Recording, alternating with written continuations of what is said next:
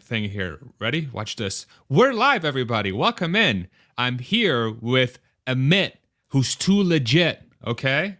It is. Oh my. What's today? Wednesday. I'm Wednesday. so prepared. June 28th, 2 p.m. Central, 3 p.m. Eastern, 12 p.m. Pacific. Amit, how you doing, brother? I'm doing great. I got to be here for the honorary arms stretched out. We're live, everybody. I love it. It's the Farzad special. So you can see the arms. I love it. Yeah. That's awesome, man. Well, I appreciate you making the time to jump on. Producer wife is off today. We have family in town, so it's just going to be Amit and I. And hopefully, as per usual for the last few live streams, I'll try not to turn this into a complete train wreck. So I'll try my best here to be both a host and a producer. So, Amit, we've chatted before multiple times on your channel. Very grateful for being on yours, and I'm very happy that you're finally on mine. I've been looking forward to this conversation. One of the things that I really admire about you is that you cannot seem to stop pursuing your passions, and that is super inspiring. And so my first question is, how the hell do you do that? How are you so gung-ho about this stuff? Where was that learned? Is that something that has happened recently? What's going on? Why can't you stop? That's an interesting first question. Thank you for having me on, Farzad. This is super awesome. Yeah, I guess, this idea, I guess you bring up is more a philosophical question about like the idea of chasing ambitions and dreams. And I don't know. I mean, you and me have talked about this before, but when I was in high school, it seemed like everyone that I went to business school with was obsessed with like getting an internship at JP Morgan or Goldman Sachs or Amazon or something like that. And for me, I was just like, if you get an internship and you work there, that's going to be fine. But like, are you really going to like what you do? Are you going to care about it? Is there going to be any purpose or meaning? And so at some point, sophomore year of college, I started really thinking about death a lot more.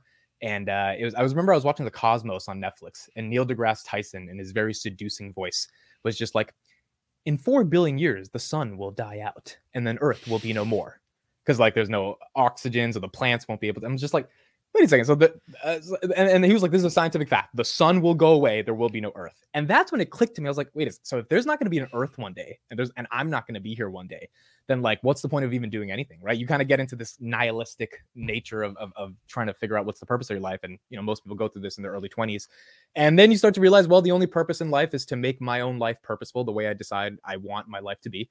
And then you just go to pursue. And what it does is it creates this freedom, because they're like, all right, if there's nothing to lose, there's everything to gain. No matter what happens, at least I've tried.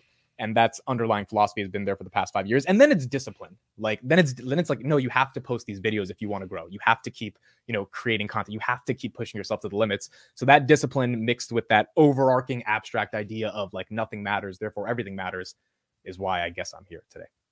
Damn. So you're very much you've thought about this, it sounds like, because that's a very deep philosophical answer. Like how do you navigate the days where you're an entrepreneur, you do a lot of stuff, you have Audio going on, you got your YouTube channel, I know you do trading, you're just a dude, you've raised like hundreds of thousands of dollars, right? Raised about $300K for my startup. Yep. That's incredible. And how old are you, Amit? 25. Yeah, insane. Super impressive, right? So you're a very impressive individual, but as you know, entrepreneurship is super difficult, and there are the road is not straight, and it's very often not up. Yeah. So how do you navigate those down days? Like what's some advice you can give people? So the first time I ever tried to do something fun with the opposite sex, as you said, things don't always go up. And some days that was good. Some days you're just like, well, this is going to work. This is going to be amazing. I made sure my parents aren't home. I made sure it's off from school. I know where to pick her up when she gets here. And then, things should go as planned. And then things don't go up. And then you're sitting there just like, wow, this did not go how it was planned. But sometimes if you're charismatic enough, she gives you a second chance. And I think like in the context of getting a second chance on the down days, which I've had a lot of them, you pick yourself back up. No, it's interesting you asked this question, because there's a paradox I'm going through right now. On YouTube, I kind of know how to grow. I understand the mechanisms. I understand, what content I have to create, all this stuff. And it took years of figuring. People don't realize I started YouTube in 2011. I was inspired by MKBHD. I started a unboxing channel. I was unboxing Kit Kats And like my mom bought a MacBook just so I could unbox it. I mean, that's why like my mom's my greatest superhero. Like literally she wanted to just keep me pursuing content. But that channel failed, obviously, 2011. I didn't know what I was doing, all that stuff. And then finally I got it. I'm a stock market junkie for the past 10 years, not 10 years, the past 4 or 5 years. And so I got so into it, I was like, let me start making content. And then I kind of find my niche. So YouTube, I understand a little bit. With the startup, it's so interesting because I've been able to get from MVP out into the world, make the MVP really decent, which I think the product has 10x over the past couple of months, and then raise money for it, which are like the two things you need to do when you're building a new product. You got to get the product out there in the world, show that it has some chance to succeed, and then you got to prove to investors that there's a story and there's a product and there's a mission that they're willing to invest in. Then you have to grow it. And growth over the past 10 months has been really difficult because I've gone through every single obstacle you can imagine as a startup. So I'm managing this paradox of like YouTube, I understand how to grow and there's a way to get there. Whereas a startup, it's the wild, wild west and you've got so far, but now to get to the next level, you've really got to go 0 to 1, right? You raise the money, you got the product. Now, can you really take it to the next level? And so it's just that idea of like never stopping, as cliche as that sounds, and hopefully you get a second chance to bring it up the next day. Yeah. And so like how big of a challenge is it? So you talk about that paradox. You have your YouTube channel that you're clearly very good at. You're successful at it. You're growing. I continue seeing more and more of your videos on my just home screen naturally, and I see more and more views happening there. So is there ever a point where you're like, okay, like, and Audia is an awesome product, and I encourage everybody to go check it out. Audia.io. You can see it right there behind Amit. My content is there as well. It's basically disrupting audio only content so that it's very easy to discover very valuable content. So, but you know there's challenges there, and you got your YouTube channel going. And are you ever like, why am I doing this Audia thing when I know I can get YouTube to where it needs to be? Like, does that ever cross your mind? It's vice versa. It's not even just Audia. It's YouTube. It's because it's like, I guess for me, I've always tried to pursue multiple things. And, it's not even just Audia, YouTube. I have another website called dailypalantir.com. I'm running that. There's just a trillion different things you're doing. To me, I feel like that is my superpower. I know some people think of it as a kryptonite, but I think I have to be doing multiple things because if I'm only locked in on one thing, some people think that's extreme focus. For me, it doesn't really create the level of focus I need versus having multiple different things, especially in the context of all those different things impacting each other. So YouTube has been a blessing for Audia. It allowed me to build a community, reach an audience, raise money. A lot of the initial users, a lot of the initial creators on the platform came from YouTube. So to me, I see YouTube as this asset, and same thing with Twitter, that can never stop growing. Because you got to just keep that growing, because if there's a funnel and people are coming in, they have a chance to care about the other stuff you're building. Audia to me is like my lottery ticket of like, if I really figure this shit out, this is going to be, one of the coolest things in the world. So yeah, there are days where I'm just like, man, I really got to do this live stream and I want to spend some time here. And then there's other days where it's like, man, I don't want to do this thing here. I got to do some other stuff. But I think it balances itself out because I know that each of them lead off of each other. And on a philosophical level, I kind of don't only want to be a content creator for the rest of my life. I kind of want to build something. I think all content creators go through this at one point. They're like, hey, I want to launch something of my own, not just be beholden to YouTube or Twitter. And so, that philosophy has been with me for a very long time. The paradox is you have to use those platforms because they have monopolies on attention to be able to get any attention on your own thing. And so all in all, I think it balances itself out and I keep going. But yeah, there are definitely some days where they conflict and it's just like, all right, what do I do today? How many hours would you say a day do you put towards your work? Like, is it just every waking hour? I wouldn't say every waking hour. I say 3 hours are spent on YouTube. That's because I do 2 live streams a day, one at night, one in the morning. So that's 2 hours, and then 1 hour making videos. My videos, kind of like you, are actually really simple. We just get to talk. We don't have to do Mr. Beast style fucking crazy editing and shit. So we just get to talk and we get to put it out there. And thankfully, people's attention spans are not corrupted enough by TikTok where they can listen and just watch someone talk. So 3 hours on YouTube, and then I sleep at like maybe 1, 2 a.m. So you got next 9, 10 hours on Audia. Like I was just in a meeting right before I got onto this for Audia. And so people don't really see that because, they see me kind of tweeting all the time. A lot of times tweets, it's like, it just takes 2 seconds you tweet and then you just go on your day and then you come back to it later. Right. So yeah, I would say about 10, 12 hours a day, 3 hours on YouTube, the rest on Audia, and just keep going from there. Yeah. And do you feel like, do you do anything from like an exercise perspective? Do you do anything like walk me through that routine? Like, how do you keep your energy level so high? Yeah. So, okay. So the energy level question is important. And then I'll talk about exercise. I do a morning open live stream every morning at 9:20 a.m. I was inspired by me, Kevin, to do that. And I think it was really cool because it's like, you just get up and you have to start analyzing markets. You have to start talking. So no matter how I feel in the morning, and there's some days where it's just, it sucks. You just don't feel the best in the morning. That thing forces me to be grateful, to be energetic, to be excited, and to really have fun with the day. Because, now we're getting to the point where about 500-600 people are coming there in the morning. And I was there when there was 80, people a year ago. So to see that growth over the past year, and it's like these 600 people all across the world, and I know you must feel this is like a surreal feeling sometimes, they're here to listen to me, little old That's me, insane. talk about Tesla or talk about stocks or all this stuff. And it's like the gratitude that creates, the humbling that creates, to give them a good show, not BS on your analysis, which means you have to wake up a little early and read some articles, try to understand what's actually going on, and then make it fun. Because I think this a big thing of content is just energy. And like, I figured this out a couple months ago, which is like, if I'm more energetic, the audience will be more excited. People will care more. Breaking news, Volvo's adopting the NACS standard. I need to make this video and I need to act as if I really care. It matters if you do care, which if you really do care, and then you act as if you care, there's this just perfect synergy where people are like, next time Farzad or Amit posts a video, I'm going to click on it because I like that energy. The paradox of that is creator burnout, because we can't always manufacture excitement. But if you're able to do it enough and able to build enough of a community, then that's super awesome. So that gets me up in the morning, gets me super excited, and gets me ready to go. In terms of working out, 2022, I let myself go. I think I gained about 30 pounds because I was raising money for Aldia. So I was up till 4 a.m., literally taking meetings with people across the world. I would justify drinking 2 Cokes a day because I'm like working. I flipped that mindset. I haven't been perfect. Eating wise, I think I've been really good. Working out wise, I've not been really good. But over the past month, I've been starting to work out a lot more, run about 5 miles a day, try to do about 50 pull-ups and then 100 push-ups. And then hopefully by August, we can lose some more weight and keep it going. Nice, man. Yeah, thank you for walking me through that, because the one thing that always stands out to me about your content is like, man, you always bring it. You're always bringing it, and you're always engaged, and the energy is always high. And I'm like, I've been doing this for about a year and a half now ish, this YouTube thing. And I think, and it goes in waves, I think the big thing that I've learned is that if you're passionate about what you do, the energy comes through so much easier, because you're just naturally very excited to talk about it, because you're like, oh my God, I can't wait to share this with the world. Right. Yeah. And that's and I'm almost like have allowed that for me specifically to be the guiding light into what kind of content I want to create.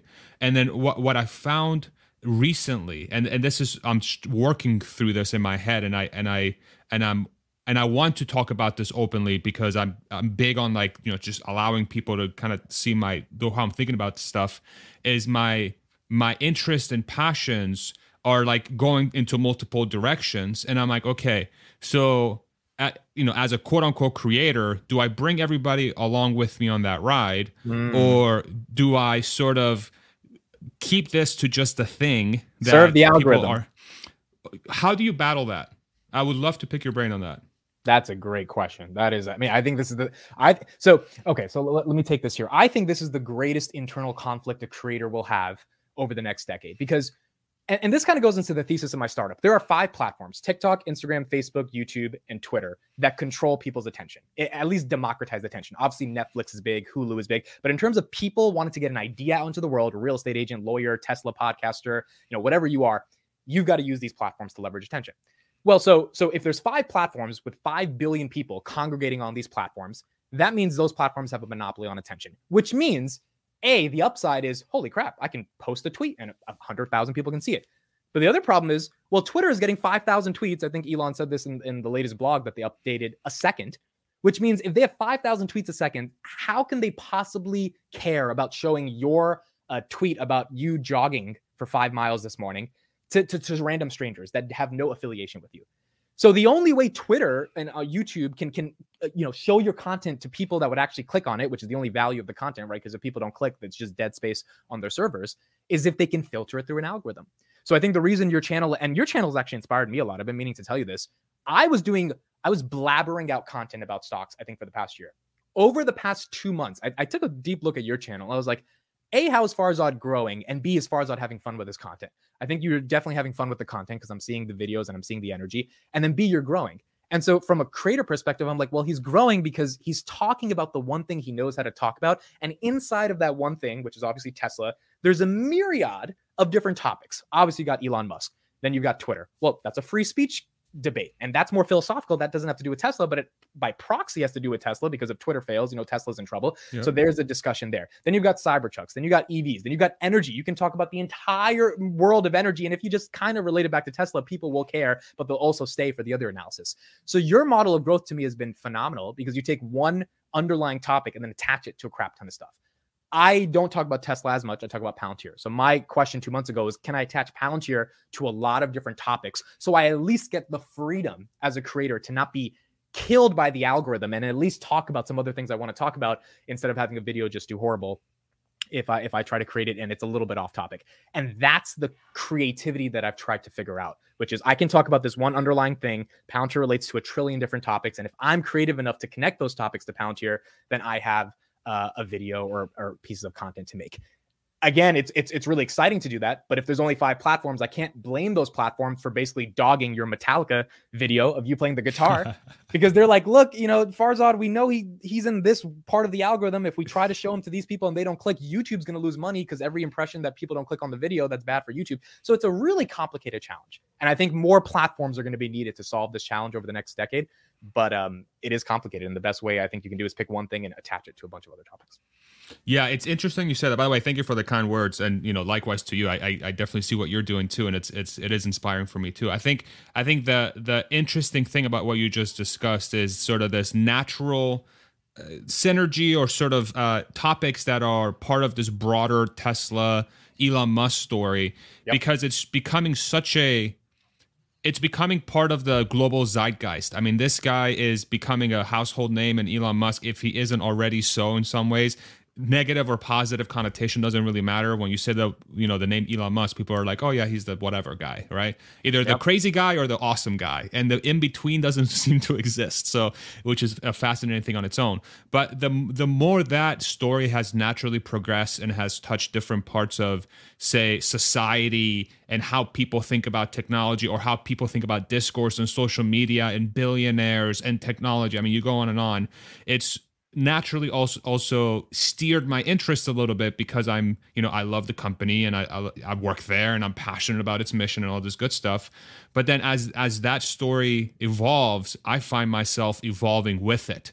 And I'm exposed to all these other things. I'm like, okay, I never actually sat down and thought about that. Like, how do I think about this if I sit down and I give this some thought? If I apply my analytical brain to this topic in the same way that I've applied it to Tesla, then I'm like, okay, wow, so there's some things here to talk about. But then I'm like, damn, do I really want to post this on my channel? Because I'm afraid that my audience is going to be like, here goes Farzad talking about something he has no idea what he's talking about. And then my pushback would be, I don't know what I'm talking about anything.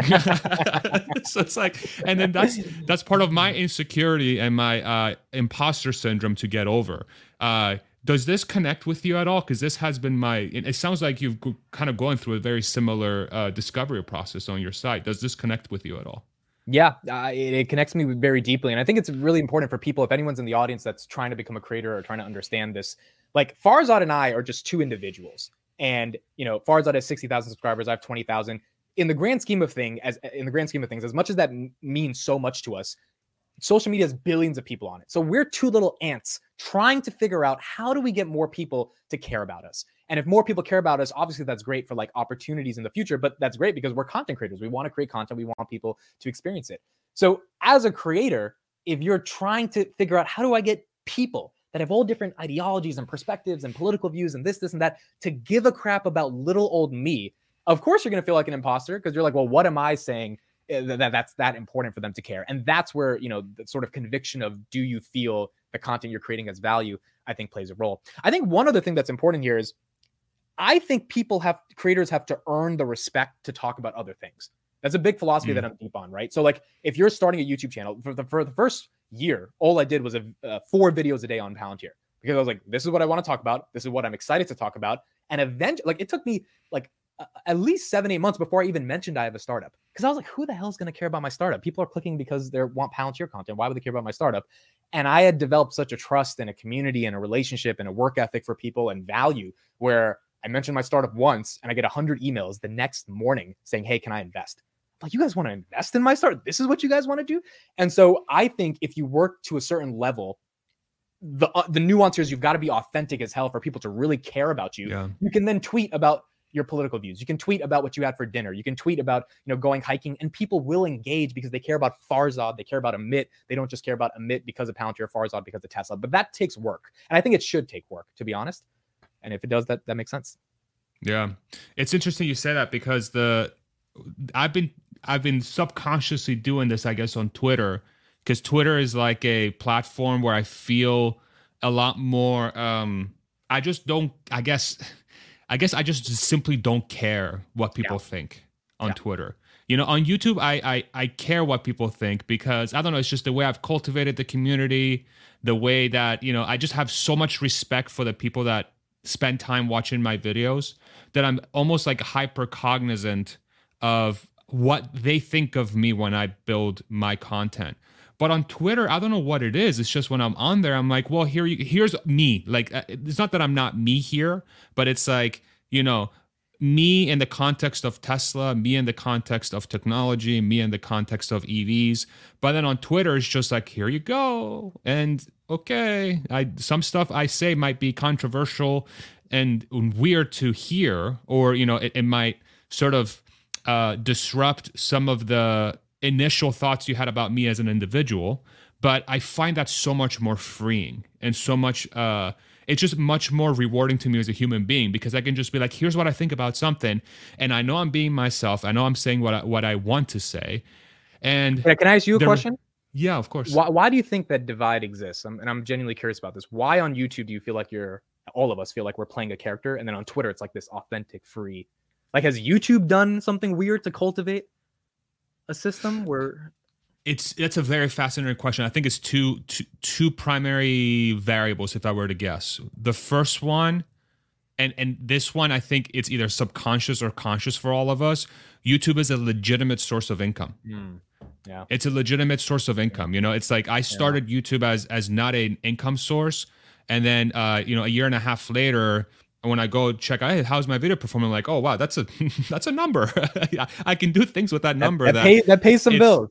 Yeah, not I can do more things that I'm currently doing that might be valuable for my me and my wife or our families and stuff like that. And so maybe part of that, maybe there is like a subconscious or conscious fear that says, well, if I mess with this equation, then maybe this will get impacted, and then I won't have access to this thing anymore. So that's number one. And then number two, I do think the YouTube algorithm is very much designed, either on purpose or by accident, to get you into a corner. It's like, you talk about Tesla, we'll send it to Tesla people. And then if you don't talk about Tesla, we're not going to send it to Tesla people. But then it's like, okay, but send it to the people that might be interested in this. And it seems like it's like, nah, it's okay. We don't care. So it's like, yeah, that's what it feels like. Whereas Twitter, I think the retweet button on Twitter is so freaking powerful. And it's something that YouTube doesn't have. And that retweet button is a natural sort of, it's almost like a passive but active feature that Twitter has that allows videos and content and text or whatever to propagate as humans would naturally propagate that information. Whereas YouTube, it's a computer doing that work for you. Right. And I think that's why Twitter, if it resonates with a human being, Twitter has a much higher chance of getting it in front of more people than YouTube would.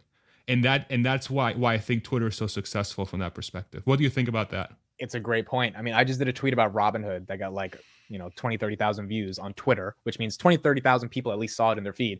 On YouTube, if I do a video about Robinhood today, YouTube's just not going to show it to people. Now, do I really believe that on Twitter there's that many more people that care about Robinhood versus YouTube? Like, no, I think YouTube's obviously much bigger. There's probably more people that care, or at least the same amount. But the idea that YouTube would not show it to even 1/10 of the people that they show my Palantir content to, it's concerning to me, but at the same time, because I'm trying to build a startup in the content space, I also get it. I'm like, YouTube's like, hey, Amit, none of those Robinhood people care about you. None of the Tesla, I did a video on Tesla that got 500 views a month ago. And I'm just like, well, Farzad does a video on Tesla, he'll get 50,000. What's the difference? It's like, well, their difference is Farzad has built a brand that's dedicated to that. He cares about it. He has way more content on it. You don't. So am I really going to blame YouTube at that level for not showing it, to 50,000 people? No, I probably can't. But the problem is then I'm boxed into this one thing. And and Mr. Beast even talks about this problem, right? That video he did about trying to help deaf people, It got like 89 million views. I think it was one of his lower performing videos in the past 5. Does a fucking yacht video, gets like 100 million in a day. And it's like, so he's just not going to help deaf people anymore it's like a really complicated divide, Yeah. you know? It's weird. And I do wonder too, is just maybe that's just how humans are. You know, I do wonder if maybe, you know, maybe we're thinking that the algorithm is really this force that's hard to understand, but it's really just truly catering to the human brains and how they act. And you know, maybe we are the people that are at fault. I don't know, but it's a fascinating discussion. And we've gone 25 minutes already talking about, you know, the difficulties of being a creator. And I hope for people that are watching this, that are thinking about doing a YouTube channel or doing something, do whatever you want to do. Just do it. Just start. Right. I mean, I think that's advice you would give too, is like, just start whatever you're passionate about. In a worst case scenario, you'll find out that that's not what you want to do. And in the best case scenario, it's literally could be the greatest thing you'll ever do. Right. So both outcomes seem positive. Right. Is there any advice you would give people? Yeah, this is the greatest time in the world to create content. The platforms care about you. They care less about advertisers because they know that they'll get more advertisers if they care about you. And that is a shift that has only happened in the past couple of years. More platforms are starting every day. Twitter and YouTube are growing exponentially. So I think this is the time to create content if you want to create content. But here's the one sentence I would give a piece of advice on. If you were trying to do YouTube, think of every video as a tweet. And what I mean by that is, when you post a tweet, 2 seconds later, it disappears. You kind of don't care about it. You move on to the next topic. On YouTube, and I've had this problem for like years, we've had this affinity that if I make a video, it shouldn't just disappear. It should have some value. It's a video. I spent some time working on it, creating it. But to YouTube, they get 500 hours of video uploaded a minute. I'll say that again. 500 hours of video uploaded a minute. And that was in 2019. It's probably close to like 750 hours now in 2024. Going into 2024. So if that's the case, they'll think of your video as a tweet. They won't really care how much time and effort you put into it. So you should also think of it as like, all right, this video's out. What's the next one? What's the next one? What's the next one? And it is a little bit of a rat race, but once you build out so many videos and have a catalog, you can start to really focus on what type of content you want to create. So I think quantity is the long game, and then quantity will lead to quality. Nice.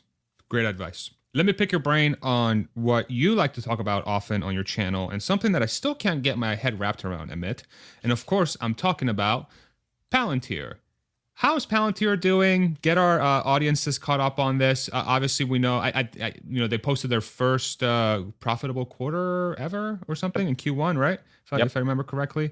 It's run up quite a bit. I'll pull up the chart here once I'll hand it over to you, but get the audience caught up on where the company's at, what's going on with that story, and then I'm gonna just ask you a few questions, because to this day I still want to invest in Palantir, but I just simply still don't get it. So help me out, my friend. Yeah, that's fair. Give us some ideas. Yeah, that's very fair. I mean, I think Palantir is not a company for everyone to invest in. It is a company that I've been trying to understand for 2 years, and I think I finally understand it, at least to an extent. Here's the first thing I'll say about Palantir. The stock's up 137% on the year. It is down like 80. It was down 80% from the highs of 45 in 2021 when the world was going crazy, to about like below 590 was low. Now it's at $15. And the recent run up has primarily been because most investors on the institutional side, because I think the 100% run up in the past couple of months is institutional. I don't think retail could do that with 2 billion shares outstanding, is primarily because investors think this is going to be a big AI play. The NASDAQ was down 35% peak to trough in February. And then ChatGPT went mainstream, got 100 million users in a couple of weeks. And that showcased to people that AI is going to be so deflationary. It's going to be like a different level of what we see just on like, forget the content side of it, of like, you can upload more content. It's more easier to edit all this stuff. Think about this in drug discovery, pharmaceuticals, supply chains, logistics, etc. So if investors are factoring in that AI is going to fundamentally re-architect the way in which businesses operate, then the question becomes, what are the players that are going to be able to enable businesses to have some type of AI strategy? And Palantir in April released a platform called AIP, which is their version of being essentially a digital twin for every organization in the world in every single industry, in order to help them be more optimized, efficient, able to make more revenue and reduce more costs. And that's why the market's gone kind of crazy. So there's a lot to dive into, like the nuances of it, but the overall story is AI is now the future. Palantir has always been an AI player, but now the market really cares about AI. That's why the stock has run up. And then in terms of understanding the company, the simple argument is that the world is creating more data. Data is the new oil. Companies need to be able to learn how to manage and process that data. And Palantir is one of the most effective tools in the market to be able to help companies manage their data. And if that is the case, then I think this could be a very big company over the next 2 years, 10 years. Okay, great. So let me sort of try and summarize what I think Palantir is, and then you tell me how accurate I am. Okay. So, and I'm going to try to make it as simplistic as possible to really get to the core of what Palantir does. So Palantir is a software suite that businesses and organizations can leverage to help them become way more efficient and way more effective. Is that a good summarization? That is a perfect summarization outside of the 2 words you use, software suite. I would replace that with what the company says is they're an operating system. And I think that changes the dynamics a little bit, because software suite is more so like you just download the software, you plug it in, and then it goes. Palantir, before they work with a company, they consult with the company. So with BP, for example, they've had an exclusive contract with BP for a very long time. BP in their Q1 earnings just came out and said the cost of a barrel to drill oil was $14 in 2012. It has gone down to $6. So there's been an $8 reduction per barrel. BP is doing hundreds of millions of barrels a day. That's a lot of money they've saved. It got to the point where BP even bought 1% of Palantir in 2021. They recently sold it off for $431 million because they were like, this software is just so amazing. Palantir it became an operating system for BP in which every department, accounting, finance, marketing, sales, logistics, the actual drilling folks, they use the software and then they build apps on top of that software within the internal structure of the organization, which made the product incredibly sticky and made the product incredibly effective in terms of actually streamlining the business's ability to use data to become more effective. And so if you think of it as an operating system, as a Windows or a Mac for an enterprise, then the sort of LTV of that enterprise becomes a lot more bigger. Gotcha. So it's more like it's a foundation. It's a foundation software or operating system, like you said, that helps. It's basically you build your entire company on this foundation, and then that foundation has built-in tools and things that help you run that business significantly more efficiently or quicker or at lower costs than the alternatives. Correct? Is that a good way of thinking about it? Okay. 100%. And then all that operating system stuff is built with code, right? It's software. So somebody like the Palantir team, this is what they're good at. They sit down to write the code so that this operating system exists for you to build your company on top of it. Is that Is that correct? Okay. Agree. In the age of AI, why couldn't an AI build a Palantir? Yeah, it's a good question. And, I've spoken to some very technical people in the Palantir community, and they have come to some unique conclusions, which is that all software might be useless by 2030. Like the idea that you need software to do anything or you need programmers in and of itself, it's not like they're going away, but it's just not going to be as useful anymore. And so this brings up the question of large language models, right? Because essentially LLMs, if they're trained on proprietary data within an organization, they can do what a lot of the software was doing, which is not going to replace people. Those people are just going to be able to use the LLMs to become more effective.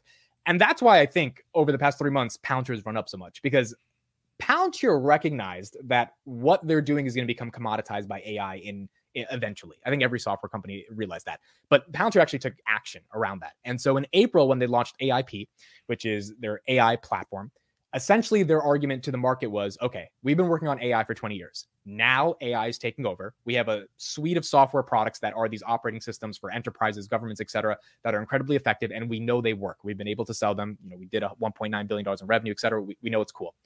Now, if the market's shifting to AI, how can we become the de facto AI operating system of an enterprise? And so with AIP, what they've essentially said is, if you want to implement any level of infrastructure in your enterprise to allow LLMs to be trained on the data so that you can leverage the LLMs, meaning, if you're Hyundai and you need to know how many parts you need to order for a certain a doorknob when you're building the cars, if you could ask an LLM a certain question and get an answer immediately, your efficiency just skyrockets. But in order to do that, the LLM has to be trained on company-specific data, which means that data has to be secure, it has to be protected, it has to be confidential, and it has to be built into an overall operating system that allows it to fetch those billions of data points in order to give you that answer in 2 seconds, which is what ChatGPT does.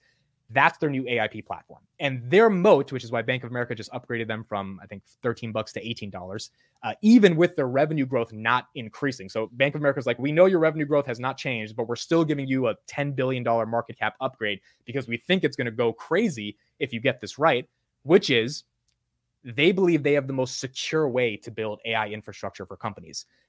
If you don't build it in a secure way and have the data leaking, if you're working with a hospital, like they're working with the Cleveland Clinic, and patient data leaks in some capacity, those LLMs become worthless because now you have patient data that's leaking. Like it's a non-starter. So the bull case for Palantir now over the next 10 years is if the AI enterprise software spend, I've seen many studies averaging from 2.7 trillion to 4.4 trillion in the total addressable market by 2033, is a real thing. And every company, every enterprise in the world needs to implement AI infrastructure safely and securely. If Palantir is the de facto solution, or even one of the 10 companies that's part of that discussion, it could be a good return. Okay. So let me see if I can simplify it and say it back. So, and again, for those that are not familiar, LLM stands for large language model, which is basically a fancy word for what the AI system utilizes to spit out the answer, right? I mean, is that a good Correct. way of putting it? Yeah. And the reason why I'm doing this exercise, is so what you're explaining is super easy to understand. It's just the way my brain works is I need to break it down to the simplest form and then have somebody tell me if that's correct, and then I can put that in a bank somewhere and then reference it back, because that's just to give people insight into how I think. So Palantir's moat for the next decade or so appears to be its ability to ensure that the data that a company has that makes that company, so that proprietary information, that very important thing that only that company can gather. Palantir's advantage is that they have the best way to ensure that data never leaves the company, and also to process that data in let's say at a state-of-the-art level that gets you the best answer possible. Is that a correct way of saying what you just said? Absolutely. That's the correct way of saying it. And you know, when you summarize it like that, in all honesty, it's like, why the fuck are we investing? This is so boring, right? When you compare it to Tesla or Apple, like it's just like, what the fuck is what? Really? This guy is building content around this? And it's like, this is where it's hard to get Palantir, because if you go so deeper into it, let me give you one example. The NHS, the United Kingdom, has 70 million people on their healthcare system. They have a nationalized, socialized system. It's not private. It's been horrible. And this is what my UK subscribers tell me over the past 20 years. Like, it's just like the wait times, the backlogs. You know, in America, you call up someone, you have your insurance, you get through it, it's done. In the NHS, it's all socialized. So there is no private doctor. Doctors make $56,000 a year. So it's very complicated. Palantir's in the bidding to win a $611 million contract to completely overhaul the entire NHS's digital backend architecture and build them a new federated data platform. And more likely than not, we're going to get this contract. And so those are the types of deals where you're like, okay, so an entire country's healthcare system is going to be managed by one company. I don't see Google doing that. You know, I don't see Snowflake doing that. Like, these are the unique things when it comes to, well, why are they picking Palantir? What is Palantir offering that's so unique? How is this working? Then you take it to another level. Ukraine. Palantir builds governmental software in the context of targeting, and it's called Gotham, which allows basically governments to be mission critical, ready for the battlefield. And Palantir software was the first software that Ukraine used. It's well documented at this point to stay alive against Russia. And so you've got two different areas. You got healthcare, where they're managing, 70 million people's healthcare in the United Kingdom. And then you got Ukraine, a country that's trying to maintain its sovereignty and using their software as basically a tactical nuke because they don't have any nukes of their own. And then you talk about what they're doing with BP. And so there's so many little internal intricacies of what Palantir is actually doing with data processing that makes, finding patterns in the data and being able to make decisions off of it. It doesn't sound as boring when you look into the use cases of it. It actually sounds super exciting in the age of AI and LLMs. And then you're like, is there a bull case for the stock that you can justify? And if there is, it might be an exciting company over the next 10 years. So here's what I'm hearing. So my background is business intelligence. So before this YouTube thing happened randomly at Tesla, I was essentially I was brought in because I knew how to process data and create tools and dashboards and actions for an organization to take, as well as dig into it and get to work with the people so we can diagnose what's going on. Then before that, I was a director of BI at a $1 billion company. So like, data is something that I'm very comfortable around. So what I'm hearing... And you have a degree in math and statistics, right? Yeah, sure. I'm a huge nerd. Thanks for bringing that up, bro. I stalk you. I know. So here's what I'm hearing. So when I think about the NHS, when I think about how they're processing the data that they have, to me, I don't think Palantir, just from the research I've done, what I'm hearing, the how you action the data to me is very much dependent in this day and age by the quality of analyst you have.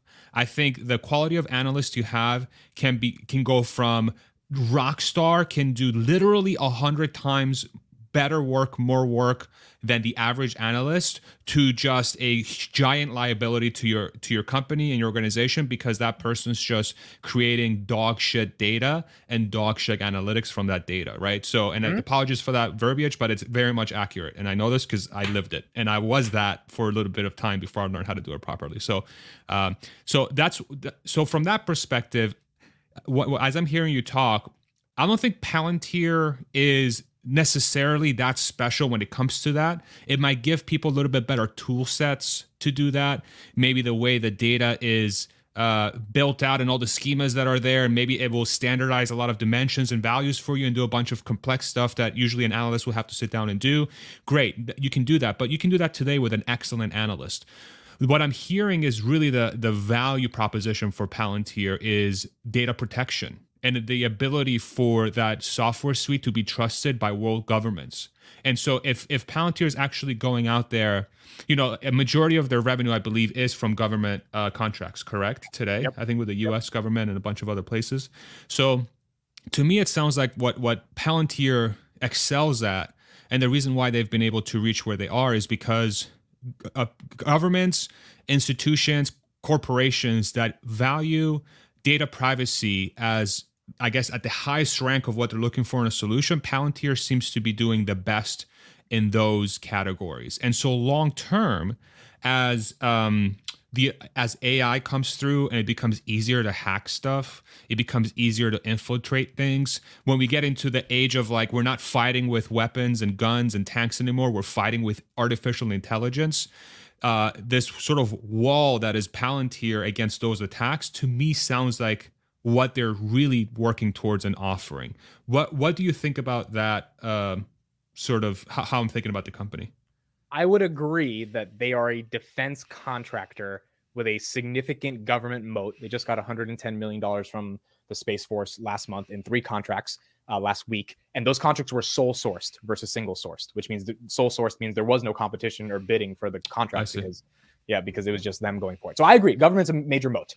And data privacy is incredibly important to the government. However, the research that I've done, the due diligence that I've done, which is it's a concern I had in 2021, because I was like, well, they're just making money from the government, the DoD. That's exciting, but like, why is there a massive multiple on it? Is when you look at what they're doing with commercial enterprises right now, the problem with Palantir is they suck at sales, they suck at their go-to-market. And maybe that'll change by Q2, Q3. Alex Karp, the CEO, just said in the recent conference, we are getting a year's worth of demand in 1 month in terms of inbound. Either he's lying or he's correct, and the numbers are going to prove if he's lying or if he's right in terms of how much inbound they're getting.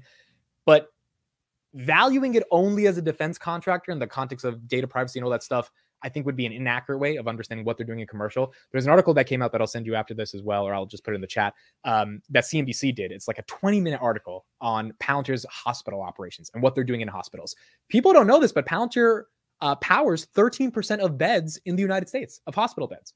And this stat came out a couple weeks ago at their latest conference. And I was like, so 13% of beds, let's say there's 100 million beds in America, hospital beds, 13 million of them are powered by some type of software that Palantir controls. Palantir was the main operating system for vaccine distribution back in COVID during the pandemic. And whether you agree on vaccines or not, the point is, they were there when countries decided that this is what they wanted to do, and Palantir software is the only thing available. So to me, when I look at those use cases, and then when I look at what they're doing with Tyson Foods, the people that make the chicken, they saved them $200 million last year.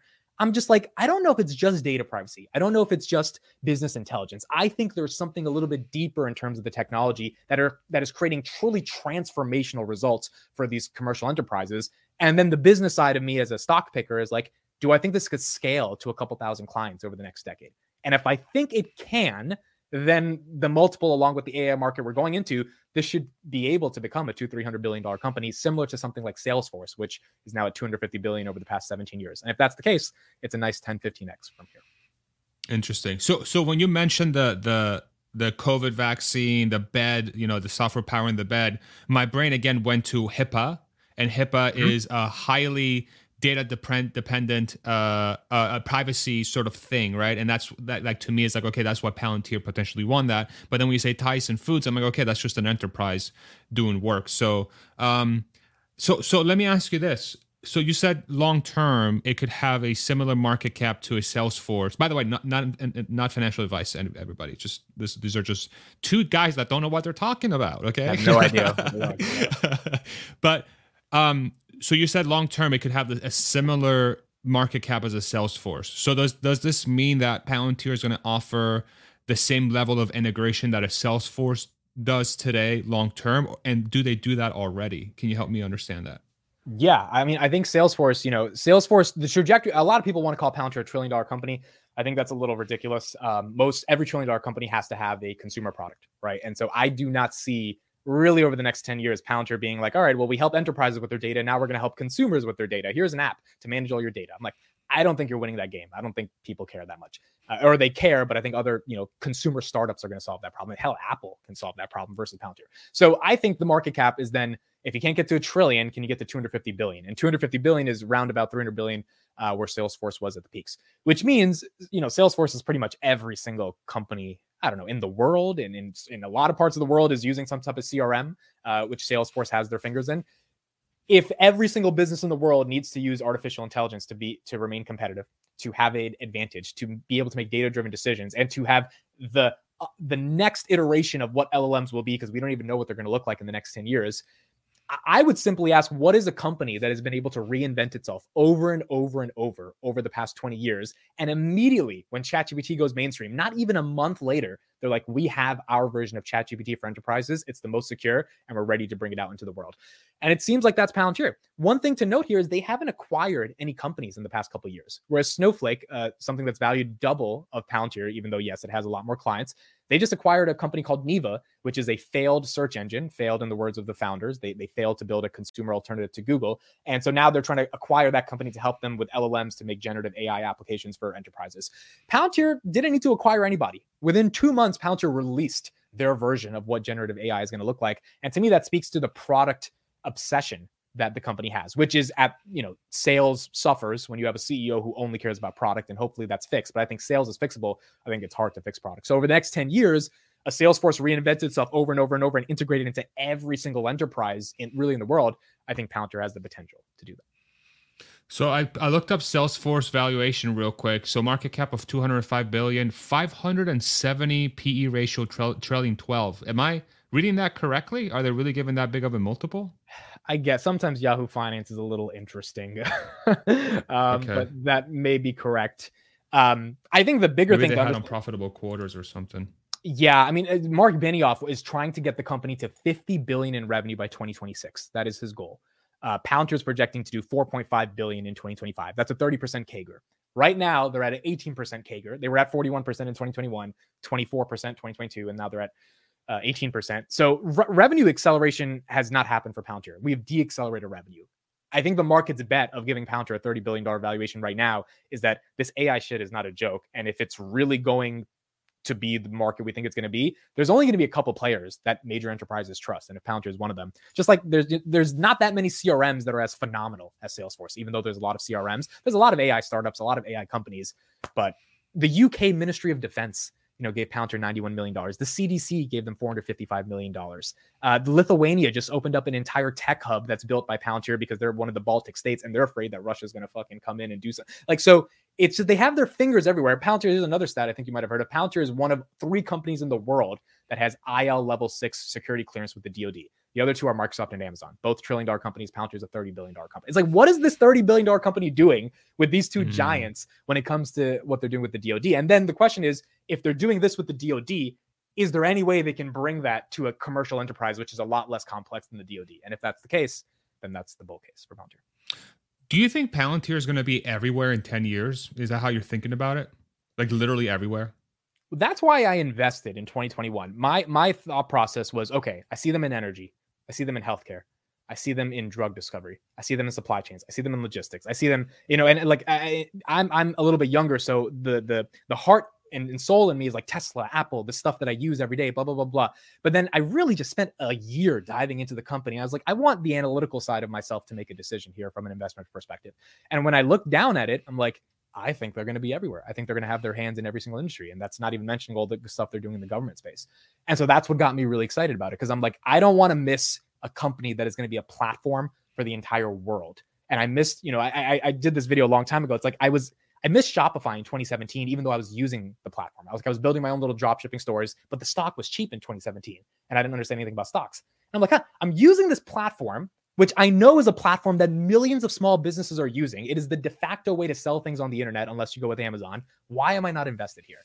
And so the due diligence I've done on Palantir is like, they're going to be everywhere. And if that's the de facto platform, then I want to invest in that. Interesting. So I'll be honest, you've given me so you've gotten me the closest to want to invest out of anybody I've talked to, because I think you're great. That's why you're successful. I really so the fact that they're not anywhere right now. They're barely anywhere. If you really think about total percentage of software usage per day on planet Earth, that where Palantir could be a potential solution for that thing, they're like the fractional percentage, right? So they have a giant market to grow into. Then the other plus I would give them is that their balance sheet is freaking strong, right? $3 billion in cash, no debt. $3 billion in cash. Yeah. So that's, for a software company, that seems to be pretty lean.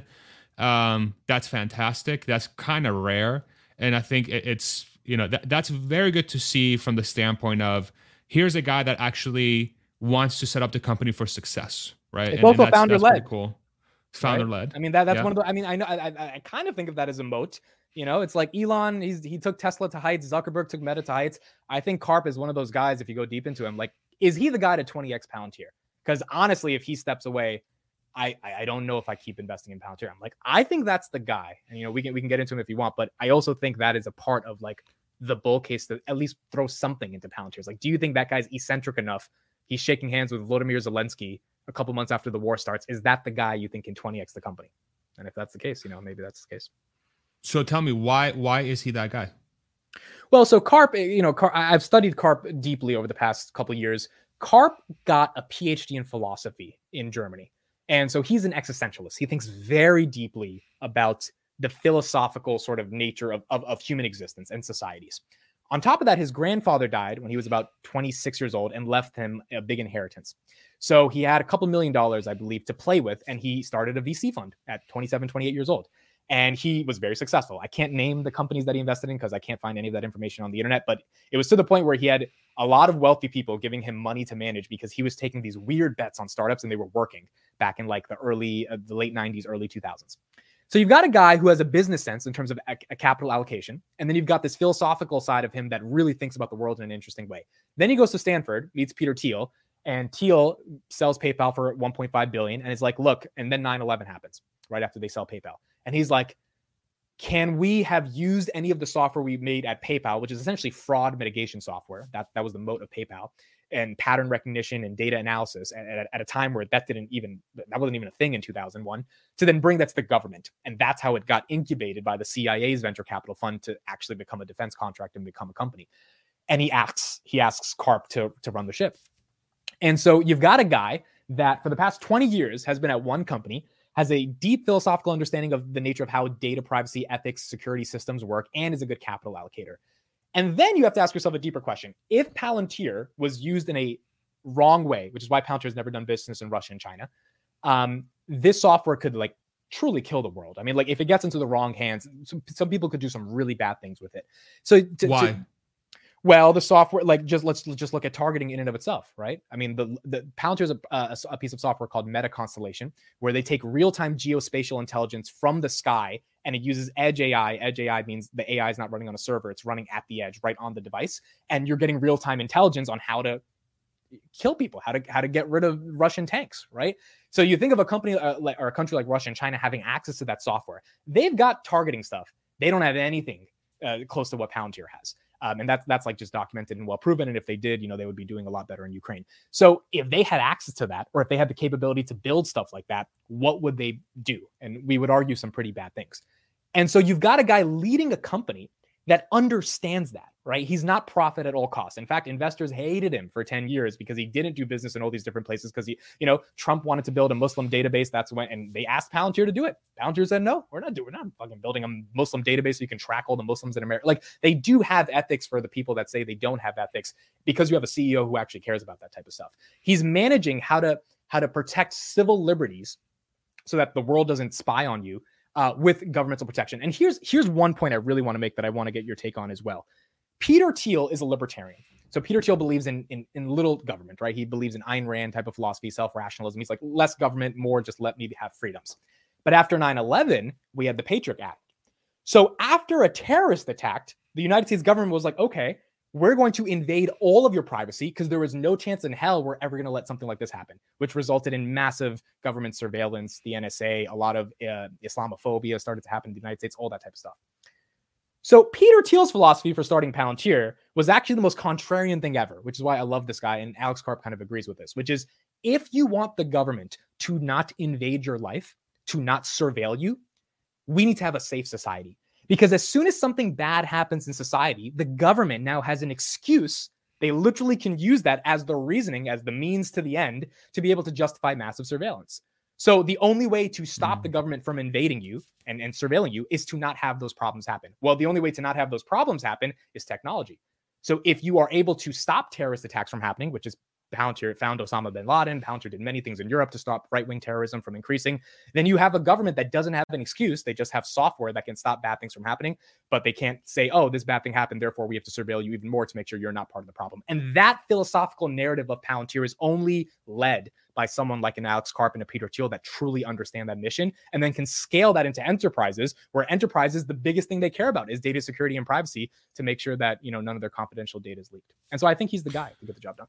So how is Palantir preventing bad things from happening, or trying to minimize bad things from happening without using data that is invasive? That's a great question. How do they do that? So this is where they have something called cross-tracking interfunctionalities. I know that's a lot of buzzwords, but the point is they have built their software with the granular access controls that allows the CIA, for example, to have certain access and controls and relationships with different databases that the CIA is monitoring for whatever the CIA is doing, that the FBI doesn't have access to. Before Palantir, this didn't exist. If the CIA or the FBI just wanted some pieces of data, they would, go in their little spreadsheets, they would figure out the data. You don't know who has control over it. You don't know who accessed it. You don't know who touched it. This, that. This is why Trump is going through all the classified document stuff right now. With Palantir software, if the CIA is doing something in relationship to a potential terrorist attack that is happening, but the CDC or the NIH or the FBI is not allowed to have access to that data, that's all built in to Foundry in and of itself. And so this is why governments have adopted it in the first place, because a lot of governments have been like, okay, we need different organizations working in a centralized location where they can work with data and not make sure the data is compromised. Now, in the context of, are they using certain data on, us? I think that's every government in the world. They all have a digital profile, or Farzad or Amit, and they all have some level of control over you. The question is, are they abusing that? And I think what Palantir has done is actually thwarted a lot of the government's overreach, because they've been able to stop bad things from happening and protect different agencies from not having access to certain types of data, which has overall been net good at the end of the day for everybody else. But doesn't that mean that Palantir is that entity that has all the data? No. So Palantir, this is another misconception. Palantir doesn't store any of that data. It's a government's data. It's a company's data. This is why there's a bull case for Tesla and a bear case for Palantir. Tesla is an AI play. All that FSD data is proprietary to Tesla. Like, at the end of the day, Tesla owns that data and they can leverage it. Palantir doesn't own any data. Palantir owns a picks and shovels tool that is like top of class to organize the data and to help organizations better understand it. So if you disinstall Palantir tomorrow, it's not like Palantir and their servers in Colorado have the FBI's data, because they don't own that data. The FBI owns it. The bull case is because Palantir is integrated so deeply into the FBI and they're so effective, the FBI is never going to get rid of Palantir. They're always going to keep giving them money because the FBI needs to manage data. And if Palantir helps them do that with the correct technology and access controls, then Palantir is a smart product for the government. Interesting. So what I'm hearing is, so what you just described, sort of this, this really helps me. Thank you. This is very valuable for me, by the way. Thank you. This is awesome knowledge for me to really get my head wrapped around this thing. So Palantir has the operating system sitting with multiple organizations and governmental entities that would benefit tremendously and are currently benefiting tremendously from quote unquote sharing the data between each other. But Palantir is the middle player that's ensuring that what gets shared is not too much data, that it's just enough for them to do their job without violating any privacy sort of things that could arise. So my thing goes, like, how do we know that's actually happening? Like is Palantir really the company? Like, are we just trusting Karp to ensure that he is playing by the rules? Like, how do we know this is actually legit? It's a good question. It's the same question of like, how do we know Facebook's not looking at my text messages, even though they say it's encrypted? It's like, get the fuck out of it, Zuckerberg. You know you're looking at that shit. You know, it's just like, it's hard to kind of justify. I think in the context of governments, Karp was at an interview the other day, I think in Bloomberg, and they asked him, like, you know, how do you know Ukraine's using your software? And he's like, we know. He's like, when they stop using our software, we know. He's like, we can see how they're using our software. We can control it. We can understand it, all that stuff. We can see all that type of stuff. And so as a result of that, you want to believe that as they've licensed the software platforms to the entities that are using it, they've created the controls necessary to make sure that those platforms are used in an ethical way. Now, is that happening? I would argue yes, on the simple assumption that if it wasn't happening, I don't think the software would be that effective.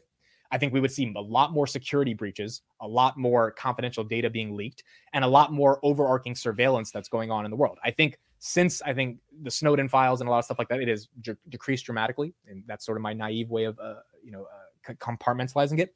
But at its core, I don't think Ukraine. Oh, here's the actual answer. I just thought of the answer as you're saying it. The first answer was like, okay, I want to trust Palantir. The better answer is Europe. I mean, that's really the answer to your question. Europe is a stickler for GDPR regulations, data privacy frameworks, etc. And Karp and Palantir do a lot of business in Europe. I don't think European governments and institutions would ever allow a spy, evil software that is harnessing all of our data, taking it back, blah, blah, blah, doing all this type of stuff, if it was actually doing what they said they were doing. And so I think the European business is a good hedge against Palantir manipulating data. Not saying it's not happening, because I think it could definitely happen in every company. But given the extensive work they're doing in Ukraine, the UK, et cetera, and how those governments have no tolerance for that, even though the United States has a lot more tolerance for surveillance because freedom and all that stuff, I would say that's the reason why you would trust Palantir and just assume that they're better than any other governmental contractor that could try to solve this problem.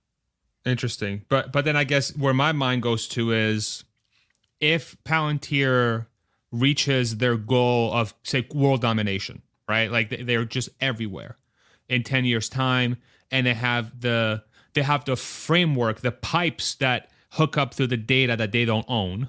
But then theoretically, they have a schema, or call it like a network of data that there very well could be interplay between the different data sets. So, like, say, there might be airline data that a freaking food manufacturer could use, because they could time their shipments to go places, and Palantir can be the bridge between those two companies, right? Like that's where I think that's where it could be incredibly valuable for something like a Palantir. You're creating bridges between data sets that you never thought would exist, because companies don't want to give up their data, and then two, because of from a technical perspective. But because Palantir is a middle company, you very well could create those bridges, which could mean that both the airline and the food manufacturer could become incredibly more efficient, because they're utilizing each other's data without lifting one finger. It's just Palantir does it. But then here's my concern: when Karp inevitably dies, what happens to this corporation that theoretically has access to everything? What happens then? So it's a good question. 2 points. Number one, that conclusion you came to about the network effect is phenomenal. I mean, it is exactly correct. I didn't get to speak to that, but a lot of people say Palantir is a consulting company because they send these engineers into BP or Tyson or United Airlines and say, how do we help your business? And then it takes them 18 months to get paid. In those 18 months, they're finding so much R&D. They're doing so much research and development in terms of how do we actually help an airline solve their manufacturing problems, supply chains, logistics, etc., that they take that data and that becomes a network effect to then help Southwest Airlines and all these other companies. Insofar as Palantir developed a software with Airbus back in 2017 called Skywise. Skywise is an operating system for the sky. And I would encourage people to read a little bit more about it. I've done some videos on it. Almost every airline manufacturer in the United States is using Skywise for logistics, supply chains, etc., to be able to manage their fleet of airlines. And that was only done because they did a partnership with a company for 3 years and developed that network effect that they can then feed into so many other industries. So that's a really good analysis, and I think that's a major bull case for Palantir. In terms of if Karp dies, I think if Karp dies, someone needs to be at the head of Palantir that understands the deep responsibility Palantir has. This is why they have F-class shares. This is the FU shares, right? Because their whole argument is there is no way any institution, Carl Icahn can come in here and say he doesn't like what's going on and then replace me. Like I have to be the guy. And so I was happy to approve his F-class shares. And I think he's the guy to get it done because he has proven over the past 20 years that he actually cares about this stuff, which is why he's the guy I want to invest in. If he dies, that's a big deal. And that would definitely question my investment thesis in Palantir. Similar to if Elon dies, I question the investment thesis on Tesla. Now, I know Tesla's a well-oiled machine and it can run, but Elon's a big part of the moat as well. So I think that would be interesting for both companies. Interesting. Okay. So the F-class shares to me is a signal that Palantir very much has thought about this in the long term, and that's what they're going for. That they're going for that. We want to be the operating system for corporations on planet Earth. We want to be that Palantir. It's like from freaking Lord of the Rings. That's why they got their name, right? Is the Palantir? Yeah. It's the all-seeing eye, whatever the hell that. Which is why people consider it like a spy company and all that stuff. And it's a myth that they haven't done a good job at clarifying. But the F-class shares are also an FU to shareholders. Because that means if we don't like what Karp's doing, we can't vote him out. We can't say like, hey, like we can not express share voting and class structures are the only way shareholders have a real say in the company, like a real way to do something done, which is vote his ass out. We can never do that. So investing in Palantir is a real big, like, I trust this guy, which is why everyone analyzes what he says so deeply. And you wouldn't assume he's lying, because if he is and he has F-class shares, I mean, he knows investors will leave in a second if he's lying to them or BSing them. And so that's why, you tend to trust the guy. But I feel like the only way something like with this kind of company, with this kind of vision can get done is if the leader says, nope, I'm going, y'all can come. And if you don't want to come, screw you. I don't care. Yeah. We're going to get this done. So then this also is betting on the fact that over the long term, sort of this data is the new oil sort of thesis, is that as this becomes more and more true, which I really do believe that data is the most valuable thing in the world. And it will become even more valuable as we use data to power more and more of our systems, more and more of our algorithms, our artificial intelligence systems, LLMs, all that stuff, right? So data is really becoming incredibly valuable. And as that, the power of that data compounds over time, and the ability to pull from different places to make sense of the world from a data perspective opens up a host of possibilities from just like I said, efficiencies between companies, efficiencies in the supply chain, understanding how the world's operating. So go ahead. I was going to say, it sounds boring, even though it is exciting, but on the surface level, it doesn't sound like we're getting it's not boring. Yeah, I mean, to the average consumer, I mean, you and me are little nerds, but like the average consumer is like, should I buy some Palantir? They're making companies more efficient. Well, I wouldn't say it's boring. This is hard to understand. Yes. Right. This is, and I'm not saying it's because people are dumb. That contrary, people on average are a lot smarter than people give credit for. Like all of us are a lot smarter than we think. Right. But this concept is very much a weird gray area that seems it's very futuristic, but at the same time, it brings up a host of questions for somebody that's like, okay, what this means that there's a singular company that can see my data, it can see everyone's data, and they can bring everything together. And it opens up a host of questions that in a successful, like if Palantir were to succeed, potentially it brings up more questions that it answers. And I wonder if that is one of the big hurdles for people to get on this name, because it's so unapologetic on betting on this future of data becoming the new oil. and leveraging that data for a better world, and trust the guy that's making this happen because he's always going to have humanity's best interests in mind. Like that entire equation it's kind of similar in a way to the Tesla story, which is like, yo, this guy is doing whatever he wants with the EVs and Twitter and whatever. Yep. But like, I've come to the conclusion that says, yeah, but I trust the guy. Yep. You know, even when he Palantir tweets sounds some very nonsense, similar. you're like, I don't care. I still trust him in the overall vision, Right. right? I think the Wall Street Journal Right. said he does ketamine at parties or some story that released Who today. does? Elon, you didn't see the story? No. He does he does ketamine and like hard drugs at parties. The Wall Street Journal reported today. I'm like, I tweeted on it. I was like, that hard drugs and running two public companies. Respect. Are you surprised? I was like, I'm thinking of doing some cocaine, running all this shit. You know? So it's crazy. That's funny. Yeah, it is. Okay, dude, you've really helped me wrap my head around this story big time. Now the question becomes, how likely is it for Palantir to reach that potential, and what is a fair valuation for that story, right? And we touched on it a little bit, but did you have any additional thoughts on that you want to share? Yeah, I think short term it is a bit overvalued. It's growing 18% year over year, and it's at 30 billion. Going to do 2.1 or something billion dollars in revenue. And I've been saying it's overvalued at $10, $11, $12 because I'm such a Palantir bull and I'm such a big skeptic. The market has given this AI premium that forced me as an investor to really look into AI and be like, all right, is there a moat here that is so unbelievable that it justifies a massive premium from 150% gain in the past month that I'm missing? And I think the answer is yes.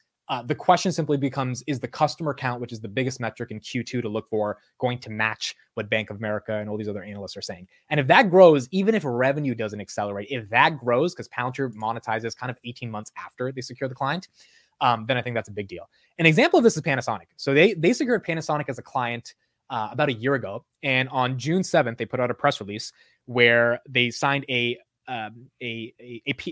agreement with Panasonic Energy of North America, PENA, to deliver operations and digitally transform the smart factory in Sparks, Nevada, that's building the batteries for Tesla, right? That's a big factory that has big ties to Tesla. So Tesla's not using Palantir for all the due diligence I've done. But if the company that's building the batteries for Tesla is saying this software is literally making our company more efficient and more effective, with plans to expand the partnership to Wichita, Kansas for the new factory that Panasonic is building in 2025, you really start to ask yourself, like, damn it, in the next 10 years, do I think more companies like Panasonic, like Cisco, all these big names that are using Palantir for different use cases? Cisco is trying to integrate WebEx, which is their like Zoom competitor, across different regulatory frameworks, which is why they use one of Palantir's backend software platforms called Apollo. So that's a totally different use case than BP trying to reduce their oil costs, from Panasonic trying to make sure that they have a smart factory so that they can give better efficiencies for batteries to Tesla,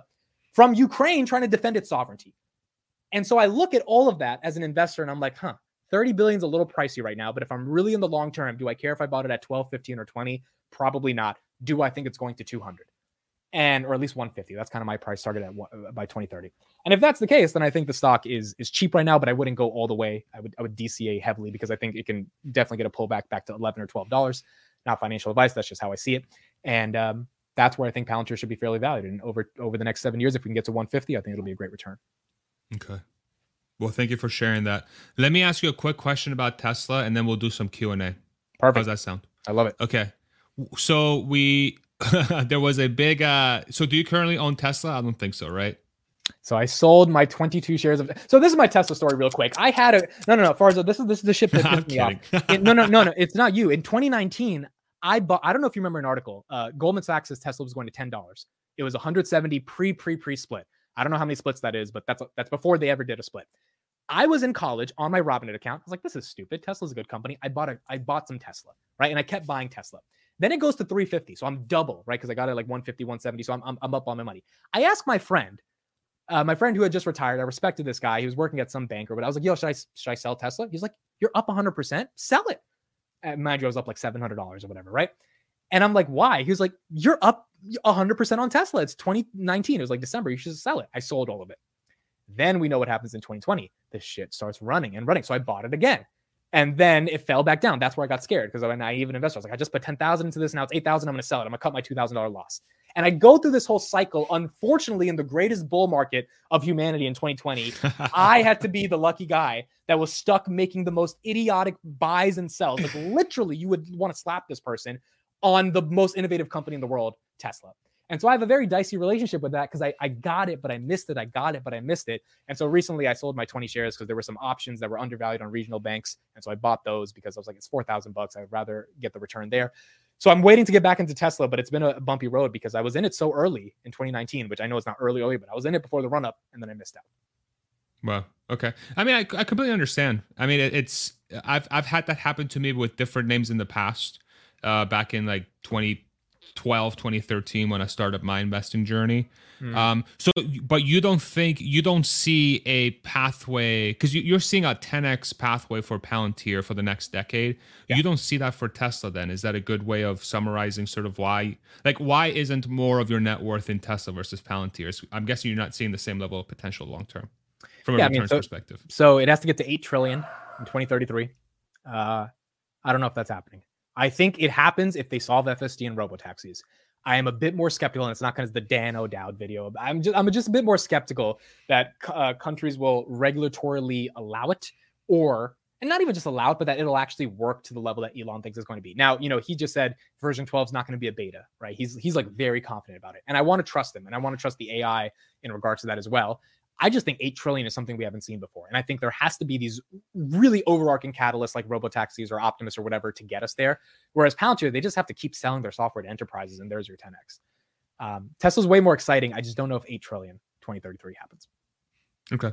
So the pathway to that valuation from a Palantir perspective is it's much easier to see because they just have to keep doing what they're doing, whereas Tesla has to have a pretty giant breakthrough in technology to make that happen. Yeah, because the market for AI enterprise software spend is catering at about $43 billion a year. Tesla's margins eventually have to go down, right? I think we can all agree on that. There's going to be more players in the EV space. There's going to be more competition. So why do they have to go down?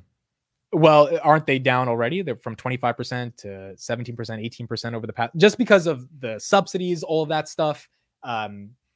The competition that is coming. I know a lot of those competitors have decided to use their charging and all that stuff. So there's all these bull cases towards it. But if you ask me in 2030, the 100 million vehicles America sells, is Tesla going to have 30, 40% of that share? I don't think the answer to that question is yes. I think there's going to be a lot more EV players. I do think Tesla's going to monetize the vehicles that they sell way more aggressively. But here's my point. If you give the assumption that there's not going to be this massive 25% margin for automakers, which is amazing in 2030, and that the tech is going to have to value the business, it's going to give the upside, which is the FSD, then the question simply becomes, does FSD get solved or not by then? And if that's the case, I don't know if that gets solved by 2020, 2033. If you want to make the bull case that they're selling 20 million cars and the margin on those are amazing, yes. But I think most people think 20 million is a bit aggressive. It might not happen. So if all in all, the real bull case on Tesla, even if the margins are great, even if they sell a crap ton of cars, is the tech margins, the SaaS margins are this robo-taxi thing. And because I think it can get to 2-3 trillion on selling all those vehicles with like 25% margins, which will be generous and give them there. But the 4, 5, 6, 7, 8 trillion, that's a SaaS company with SaaS margins, and that's got to be their Uber killer. And I don't know if that happens in 10 years. But if Tesla is an AI play, don't you think that that's really the like? So when do you think it will happen? Like, do you think it's an unsolvable thing, or do you think that it will happen? It'll just take longer than 10 years. Here's a good question. I agree with the last part. I think it will happen. It'll take longer than 10 years. But here's a question I asked Carlos, who from our Finance Junkies podcast. Let me ask you the question as well. Okay, 2033. Let's say you have a kid, and your kid is going to swimming practice. Cindy can't drive them. You can't drive them. But this Tesla FSD Uber is there, or your mom's coming from the airport. Would you be comfortable with your kid or your mom? Legitimately, would you be comfortable entering into this car that you call up for them on the Tesla FSD Uber app and then driving them to a place? I personally cannot wrap my head around me not driving my mom or getting an Uber for my mom, but me trusting this thing is going to perfectly drive my mom. And maybe that's my naivete, because I couldn't imagine not typing into Google one day, and now we have ChatGPT, so I could be wrong about that. But I can't wrap myself around that. And if I can't wrap myself around that, I don't know how the world wraps their mind. And Carlos, by the way, said he couldn't imagine doing that. I'm like, Carlos, you're the guy who's the Tesla bull. How are you saying? He's like, I don't think it would be safe. And so that's the hard part for me, to think that it would become such a big reality to the point where this fleet of vehicles is generating them these trillions of dollars of revenue at these ridiculous margins because the world has adopted driverless cars. And if I can get my head around that, I think it's going to be hard. If there was a driverless car that was approved by regulators that is run by Tesla in 10 years' time, I would trust my parents and my children 1,000 times over in that car versus an Uber driver. See, and that's No fair. question. And I'm thinking if No the question. driverless, I'm thinking if there's a drunk driver and there's a driverless car, do we think the software is that good that it's going to recognize that the drunk driver is doing something messy and like not get into a crash? And maybe it is, but it's like at this moment in time, I can't see that vision fully play out. Self-driving cars will remove drunk drivers from the road. Right? Theoretically. I mean, unless A percentage of them. Well, a good percentage of them, right? That would happen. Yeah. People are doing so. Yeah, that's your bull case, right? Like that's why, you know, every time I get into this conversation, I'm like, Elon himself said, FSD is the difference between Tesla worth zero or trillions. And so, look, I believe it's going to happen. At this point, it's hard for me to wrap my head around that versus something like a Palantir. But if it does happen and I miss out on that, then that sucks, right? And that's why I do want to get a Tesla position soon. Do I think it's going to be as applicable as like BP paying more for Palantir because they need their software? I don't know. That's the hard part. Yeah. To kind of figure out. I mean, so let me end up with this, and then we'll get into Q&A. So like and response if you have one. You know, back in the early 1900s, we went from horse and buggy to vehicles on the road in 10 years, right? That's true. It happened very, very quickly. And if what's Tesla and Elon Musk companies good at? Taking a technological revolution or innovation that people think is absurd, and then they make it a reality. In this case, SpaceX with their reusable rockets. They've done their 200th recovery, I think, very recently, and making an electric vehicle not just viable, but the best cost per mile for like segments and profitable, right? So it's the best solution out there. And within a 10-year time scale, I find it very hard to believe that they won't have self-driving solved to a level that A, is orders of magnitude safer than a human, and B, orders of magnitude cheaper per mile than a transportation system today. Yeah. And when you pair those things together, I find it hard to believe that in the markets where this is offered, less than 50% of the population would take that up. I just don't see that happen. Maybe I'm a giant moron, but I just have a very hard time seeing that not happening. No, that's correct, and that's why my heart is like, you need to buy some fucking Tesla and stop being an idiot. because what you've said, there is literally no bear case I can put to that, because you're being conservative with your estimates, and you're still getting to this massive explosion, which would be FSD. And you are correct on the ethos of it, which is no one likes fucking driving, bro. I want to drink my coffee, eat my bagel. I don't want to fucking worry about the road. It's such a time suck. So the productivity levels would increase. And you know, Vitaly on Finance Junkies, he said, instead of charging $15K, what if it's $100 a month? $150 a month. Exactly. I mean, that's like a game. If you're buying a Tesla, you can afford $150 a month for FSD, and then it's a game changer in terms of the productivity it creates. So you're correct on that. It's just at this stage of my life, I see a Palantir like of software being a little bit more applicable in my head. But you're correct, and there's nothing wrong with your bull case, which is why I do need to have a Tesla portfolio. The thing that kills me about it is that I'm buying it at $800 billion fucking dollars, and so it's annoying to me because I'm like, 800 billion to 8 trillion is a little bit harder in my brain, even though you're correct, versus 30 billion to 300 billion. And because I missed it when I had it at 100 billion, because I did have it at 100 billion, and I missed that 8x. It always sucks a little bit to have to buy it here, which is a psychological thing I have to deal with. It's less about Tesla itself. It's only harder because it's never happened before, right? Yes. Right. Yeah. Absolutely. I mean, I was in a Tesla this weekend. I went to Vitaly's house and he was driving it. It was on autopilot, not even FSD. And I was like, oh my goodness. I'm like, I just can't wait to buy a Tesla. Like, this is beautiful. This is the most amazing thing in the world. But in terms of the stock, you know, and they did it. They made the EV thing. They already went from 0 to 1. They did the thing. And now it's like you're asking them to do the next thing. And that's the thing where it's like, I don't know if they're going to do it. But if they do, then I should definitely have some in my portfolio. That's fair. No, that's super fair. And again, I'm not trying to convince you to buy or sell or anybody in the comments section. I just think this is a fascinating conversation. And you make a phenomenal partner to discuss these things. So I really appreciate you for coming on. You got a few minutes for Q&A, my friend? I don't want to hold you too long. Okay, perfect. So if you have a question, type question in caps for me so it's easy for me to pull out only the best ones, which will be all of them. And hopefully we have time to go through a few of them. First of all, I really want to highlight this. D. Edwards with the 50-pound super chat. Thank you so much. Amit, when I see you, bro, I've been collecting a beer fund or like a liquor fund. So all drinks are on me, my friend. I All love right. it. I got That's you. great. I got you Amazing. covered. All right. Let's go ahead with our first question. And then Amit, since you're the guest of honor, you can take these questions on. Question: what's your opinion on new fintech stocks disrupting a massive market with large incumbent players in banking, similarly to Tesla versus traditional ICE manufacturers? My bet is SoFi and NU. How do you think about this? So that's Tanner. Shout out to my guy. I host a podcast with him called SoFi Weekly. So Tanner, thanks for the question. I think he wants your take way more than mine. I agree. I think banking is meant to be disrupted. People hate going to branches. Gen Z, millennials, they don't want our money stuck in Bank of America or Chase. We want to have no fees, late fees, etc., overdrafts, all that stuff. And I think SoFi is primed to do that. I'm curious about you. Have you even kind of researched the space? Do you spend any time thinking about fintech, or are you just like, I don't give a fuck? It's not that exciting. It's for me. It's just not because it is not that exciting. By the way, it is pretty boring.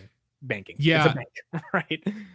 Like what I've gone, where I'm at with my investing journey is that I like real estate because I understand it, and it's the earth has limited room, and as more people appear on earth, the room will become more expensive, and thus houses will go up in price. It's a super simple formula, and it's something that to me, that is like where I put my money, where I know it's going to be 100% safe.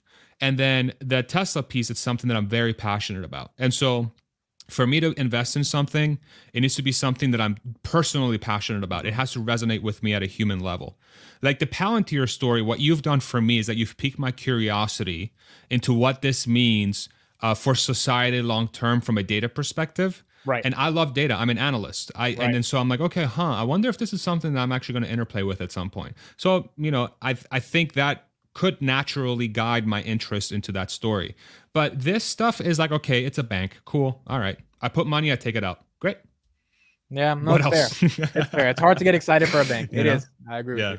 So, yeah. And I do own a little bit of Bitcoin. That's also true, but it's like, single digit percent. And like, that's another thing that I'm fascinated about is like, the use case for Bitcoin to me is actually legitimate because it's breaking the borders between countries where you can exchange value from one individual to another without having to worry about a middle person taking a cut or ruining that relationship.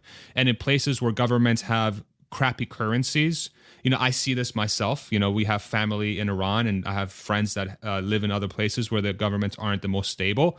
Things like Bitcoin provide true value. Like they actually have something where they can store their quote unquote dollars, and it won't fluctuate nearly as bad as the government's currency. And like people are like, well, Bitcoin is not currency because it's volatile as crap. I'm like, have you looked at Venezuela, bro? Have you looked at Iran? Have you looked at all these other countries on planet Earth? Argentina? That's way worse, right? So that's where I think Bitcoin has a lot of value. Okay, so that's my question to that. Answer to that. Thank you for the question. Breakfast Pizza. Amit, you need to read Price of Tomorrow. Great book about tech and exponential leaps. Have you read that book? I will look it up right now. I have not read that. It's fantastic. Price of Tomorrow. It's super good. Okay, it's super good. Right. Yes, sir. Look into it. Add it to the list. Great recommendation, Breakfast. Thank you so much for the question. And then here's a quick question from him as well. When are we going to get the Amit interview round 2 in the FSD Tesla? When are you in Austin, bro? Are you planning on coming to Austin anytime? I have no plans, but I think I saw a little bit of you and your brother-in-law in the FSD. Yeah, that was great. I loved it. That was awesome. Yeah, if I ever do FSD Tesla, I'm going to do it with you. So if I'm ever in Austin, I will hit you up. That would be awesome. Awesome. Please do. I would love to do a collab there. I think it'd be super fun. Carlos, Finance Junkie. Carlos, thank you so much for the $10 super chat, brother. Amit, I said it's hard to look that far out to say for sure, but if it's where the trajectory is headed, then I said I would trust FSD with my family. So let me give some context here. I'm going to play with you, Carlos, a little bit because you put up $10 here. If you watch the clip, I said, Carlos, assume every best assumption you can assume. I was like, I want you to assume the best studies, the best everything, every government, blah, blah, blah. And he still couldn't get to the yes. And I think, in the heat of the moment, he was thinking of he has a 2-year-old daughter. So he's probably thinking like, do I want my 2-year-old daughter in there? He's probably thinking from a more emotional perspective. But even then, I agree, Carlos is probably going to allow that to happen. He's a big Tesla bull. He's going to get FSD when it happens. But that conversation to me was eye-opening because I was like, even the most emotionally invested people are thinking, man, this shit better be so damn good if my mom's coming from the airport and I'm calling a Tesla over an Uber. that I'm ready to trust their life in it. Because in Uber, even if it's less safer analytically, we've done it so much more that it's like logically it's okay to us. Whether that's right or wrong is irrelevant. It's just human behavior psychologically. But to get into that self-driverless car, it has to match the best assumptions. But I agree, if it gets to the best assumptions, as you were saying, Farzad, then I'm sure Carlos would use it because he's a big Tesla bull. You know what I think breaks that equation, and this is sort of why I'm so bullish on FSD, is that, okay, Uber, so from my house to the airport, Uber is like 60 to 80 bucks, okay? What if you could hail an FSD Tesla for 20 bucks for the same exact trip? I think at some point, the cost equation is going to be so strong because there's no driver and there's no maintenance. And then you'll have all this data, this marketing or education from Tesla at this point that will say, here's why it's safer than a human. And then you'll have data from NHTSA proving this. And they'll say the only reason why we'll approve this, it's because it's 10 times safer than a human. And then they're like, literally do the same trip for 25% of what you would usually pay. I think that will get rid of. Do you think it's going to change the psychological sort 100%. of overall conscious we have as a country or as a world in regards to driving? 100%. And then in addition to that, in markets and in places like in the US, there are how many places, how many cities, how many towns have been stripped out, like the local economies have been destroyed and people can't even afford to own a car or they can't afford the gas, right? A self-driving car would allow people to move around their towns and cities at a fraction of what they used to, which is going to be phenomenal for local economies. And at that point, it's like, okay, am I going to be worried that the car is 10 times less likely to kill me, or will I use this to survive because I literally can't afford to buy a car? That's a good point. 50% of America lives in this, and that's what's crazy about it. It's a good point. My car payment is $311 a month. If I can pay $100 to drive around in a thing that's 10 times safer, it's a good. The economic point is a good point because if it's cheaper, people won't care. If it's cheaper, it's cheaper, right? Yeah. Right. It's just an interesting thing there. And then Carlos, real quick as well. Carlos, you're just freaking throwing dollar bills at us, bro. What are you doing? Also have to consider that by 2030, there may be so many autonomous vehicles, human drivers may be seen as a danger. That's another good point as well. That's a good point. That is a great point. Yeah. All right. Amit will invest in... I'm just kidding. Question from Vasito, and then we'll do a couple more, Amit, if that's okay with your time. I've got time. Don't worry. I'm good. Okay, cool. Perfect. Question, do you think that the data Tesla is accumulating has value? If yes, how much value share? How do you think about this? Yeah, I mean, I think Dave Lee made a video about this a long time ago when he was comparing Tesla to Palantir. This is where I got the argument from. This is back in early 2022, where he was like, look, Palantir is not that exciting because they're just a pitch and shovels play for the data. Tesla owns this shit. Like, this is FSD is proprietary to them. And if they want to license it in the future, whatever, but they have the data advantage. So 1000% Tesla's accumulating data every time Farzad drives with his brother-in-law. Tesla gets smarter and smarter and smarter. And that is very obvious to me. It's very logical. Someone like Gordon Johnson that doesn't see that it's amazing to me that basic argument. You don't have to own the stock to realize like that's 1 + 1 is 2. If yes, how much value? Well, then it just becomes a question of how monetizable is FSD. And if it's trillions, then tens of trillions of dollars. Yeah, I tend to agree with that answer. Thank you, Vasito. Next one, question. If FSD is proven to be safer than a human driver, do you see a future where you are not allowed to drive your own car, similar to how they will ban the sale of new ICE cars? How do you think about this one? No, America, freedoms. I don't think we're ever going to get to the point where someone can't drive their own car. So yeah, that's probably not going to happen. But I do think a lot of people, no one likes driving. Like, I don't know anyone who loves driving. Like, sometimes you want to get some peace of mind, some fresh air. Yeah, okay. But most people hate it. I started my consulting firm in college. I consulted with people for public speaking and debate. I got a big client my senior year. I was driving 5 times a week, 120 miles a day while I was in college. And I was a new driver. I just got my license the summer before. So the idea that I didn't get into an accident driving like 20,000 miles in 1 year, if a car could do that for me, it'd be well worth the 30,000 I pay for that car, and I pay like 20,000 for Honda Civic, right? So yeah, I don't think they'll ban it, but it'll just be more adoptable. Yeah, two things of what you just said there. I think the driver won't be outlawed, but there will be self-driving only lanes, and there will be self-driving only roads. Wow. That will be at, say, double the speed limit of where they are today in some areas, like let's say in interstate roads. And that will naturally de-incentivize people from owning a car. And only people that really want to keep their cars as an enthusiast will keep their cars and leverage the existing infrastructure, which my bet is the government will over time not invest in, and then driving will naturally become obsolete. So you think the obsession people have with like showing off their Audi or their Mercedes, you don't think that's going to exist in the next couple decades?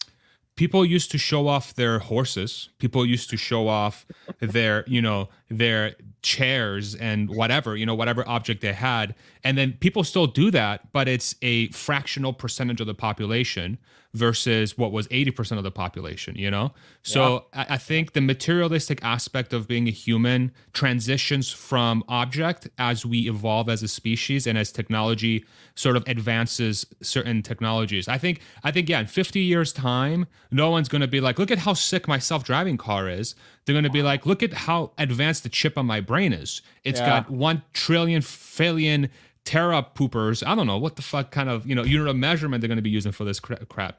But I think that's how it's going to evolve. And it's weird to wrap your mind around that, because when people listen to me say this, they're like, how, like, I will never give up control of my car. And my argument is, I don't think you will. I just think by the time we're all dead, people will not care. That is a unique take. I have not heard that before. I'm actually very happy I heard that, because I agree with you. I've never cared about wearing a watch. I've been very less materialistic in my life. I wear the same. This shirt is from 2015 in high school.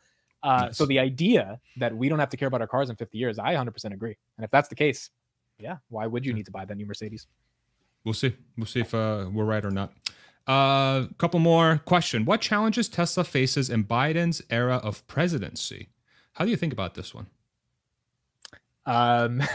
There's so many jokes you can make on that. My big joke is like, well, does he even remember like Elon's it's like, look, not to get too political about it, but I mean, I think Tesla's thrived. They've gotten a bunch of EV subsidies. That's great. Yeah, he didn't invite them to a meeting or whatever, but like outside of that, I don't think the administration is going to have that much of an impact. I do think if we get a Trump presidency who like kind of doesn't believe in wind farms and solar, if he gets aggressive legislatively in terms of EV subsidies, that's bad. I don't think that'll happen, because I think if anything, Elon can just pull up to the White House and be like, bro, like, what we're doing. Like, don't F this up.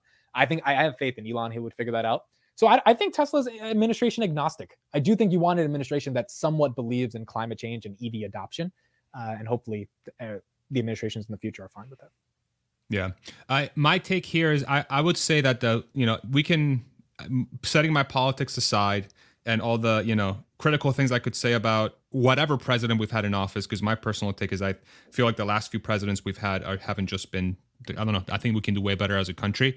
I think the Biden administration has been massively net positive to the Tesla story because of what you said, the IRA, the bill with the EV tax credit. So, whatever criticism I have of Biden and his presidency, I think that his administration has really ushered in a new era of electric vehicles in the United States and localization of manufacturing, and they should be heavily applauded for that specific thing. So I think that's a great thing. As far as Biden specifically, I'll let you guys decide whatever you want on that. So let's do a couple more, and then we'll wrap this sucker up. Amit, dude, how do you manage to speak so fast? So I did debate in high school, and the debate team required you to speak at about 300 words a minute. So I get comments on YouTube all the time saying, yo, like, can you just slow down a little bit? I love your content, but you got to slow down. And in my head, I'm like, I'm just trying to get you in and out. I don't want you to, that's what she said. I don't want you to be here for like 20 minutes. I want you to be here for 5 minutes and then you can leave and enjoy your life. So I've tried to adjust this. Like, so I watch Meet Kevin and he takes like 7 seconds between every word. And I'm like, that's how he gets this fucking watch time up, because he spends so long and he's good at communication. So people watch. And I'm like, do I want to do that to people? It's like, well, I don't know if they trust me enough to spend that long just slowing down my words. So I try to get them in and out. So yeah, that's how I speak so fast. It was debate. Awesome. And then we'll do one last one real quick. I do want to give a shout out. Shane, thank you so much for the $2 super chat. The car is just Tesla's first product, 10 trillion, LFG, not financial advice. NFA, I should have added my own letters there. All right. Last question. This one's a very interesting one. Firstly, what did you have for lunch, Amit? And I'll share mine too. And second, Palantir, the stock versus the business. Do you ever see the stock price never truly reflected based on the actual business? Reference the optics and the government. Yeah. So I'll go first with my lunch and I'll let Amit close this out. I actually had 2 pieces of Killer Mike's bread or something, Killer Dave's. It's like high protein bread, two pieces. And I had 3 eggs with some high protein chicken sausage, some spinach, and a little bit. Who made you this lunch? My wife. Okay, I was like, this. You didn't cook this up on your own. This producer life. I can. I totally can. But I was in the middle of making a video for tomorrow, and she's like, "Babe, are you hungry?" I'm like, "Yes." And then 10 minutes later, breakfast and lunch appears. I'm like, "Great, I love that." Go for it, man. Take us out here. Give us your answer, and then we'll wrap this sucker up. Yeah, for lunch I had some rice and some chicken from ShopRite, barbecue chicken that I heated up, and I ate that with the rice. So I had some rice and chicken. In terms of Palantir stock price and growth, I think the stock price will always reflect the business if the business grows. The stock price at $7 people could argue it was fairly valued. I thought it was undervalued, and I thought it was obvious, but unless we have ChatGPT and the AI moment, the stock might still be stuck at $7-8. So a company that had a lot of stock-based compensation, wasn't profitable, just recently got profitable, and they're making $4 million from operations. They have a lot to go in terms of actually becoming healthily profitable. And then a company that had some decent, I guess, lack of growth over the past year. You could argue that it should have only been a $7-8 stock. I think now the momentum has changed. The market has changed. The premium we got in is well deserved if by Q3 and Q4, not Q2, because Q2 is probably not going to go well, but Q3, Q4, we can execute and the growth is there. We get to 30% CAGR over the next 5-10 years. If that's the case, the stock price will reflect the company. And I'm more sure about this than I've ever been, because every institutional investor in the world needs AI exposure. It's why NVIDIA has not fallen back to 250, because they realize there's a monopoly in AI. There's a couple big players. If that's the same in the enterprise spend for AI space, there's only going to be a couple players. There's going to be 5 to 10 companies. And if Palantir is one of them, the stock price will absolutely reflect the company, if not be more than what the company's worth. And that'll be a fun day for shareholders over the next 10 years. Awesome, man. Amit, thank you so much, brother. This was such an enjoyable conversation. Again, I think what you're doing is super impressive. You're a very impressive individual.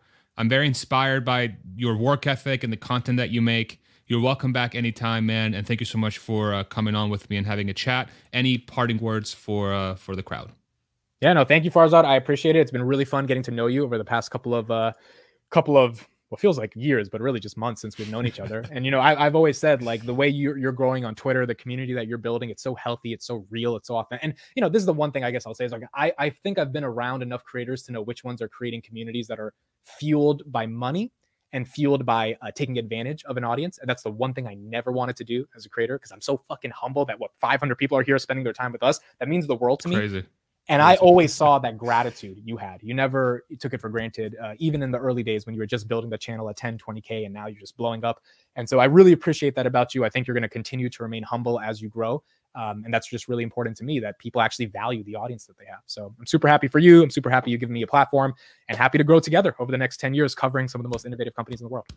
Let's do it, man. Thank you so much, brother, for the kind words. Make sure you check out Amit's channel. You can find it on YouTube. We'll have links for that in the comments section. It's been blasted by the mods here in the live comments as well, so make sure you check it out. We'll have it in the description as well. And thank you all so much for tagging with us today. Thank you, mods, for the excellent work that you always do in the comment section. Our community, always so respectful and such fruitful conversation in the comment section. And last but not least, Amit. Make sure you check out his channel on YouTube, and also audia.io, an awesome website where you can find your favorite audio content. Super easy to search. Make sure you check it out. Amit, thank you, brother, and we'll see you on the next one. Take it easy, everybody. Thank you, Farzad. Appreciate it, guys. You got it. Bye.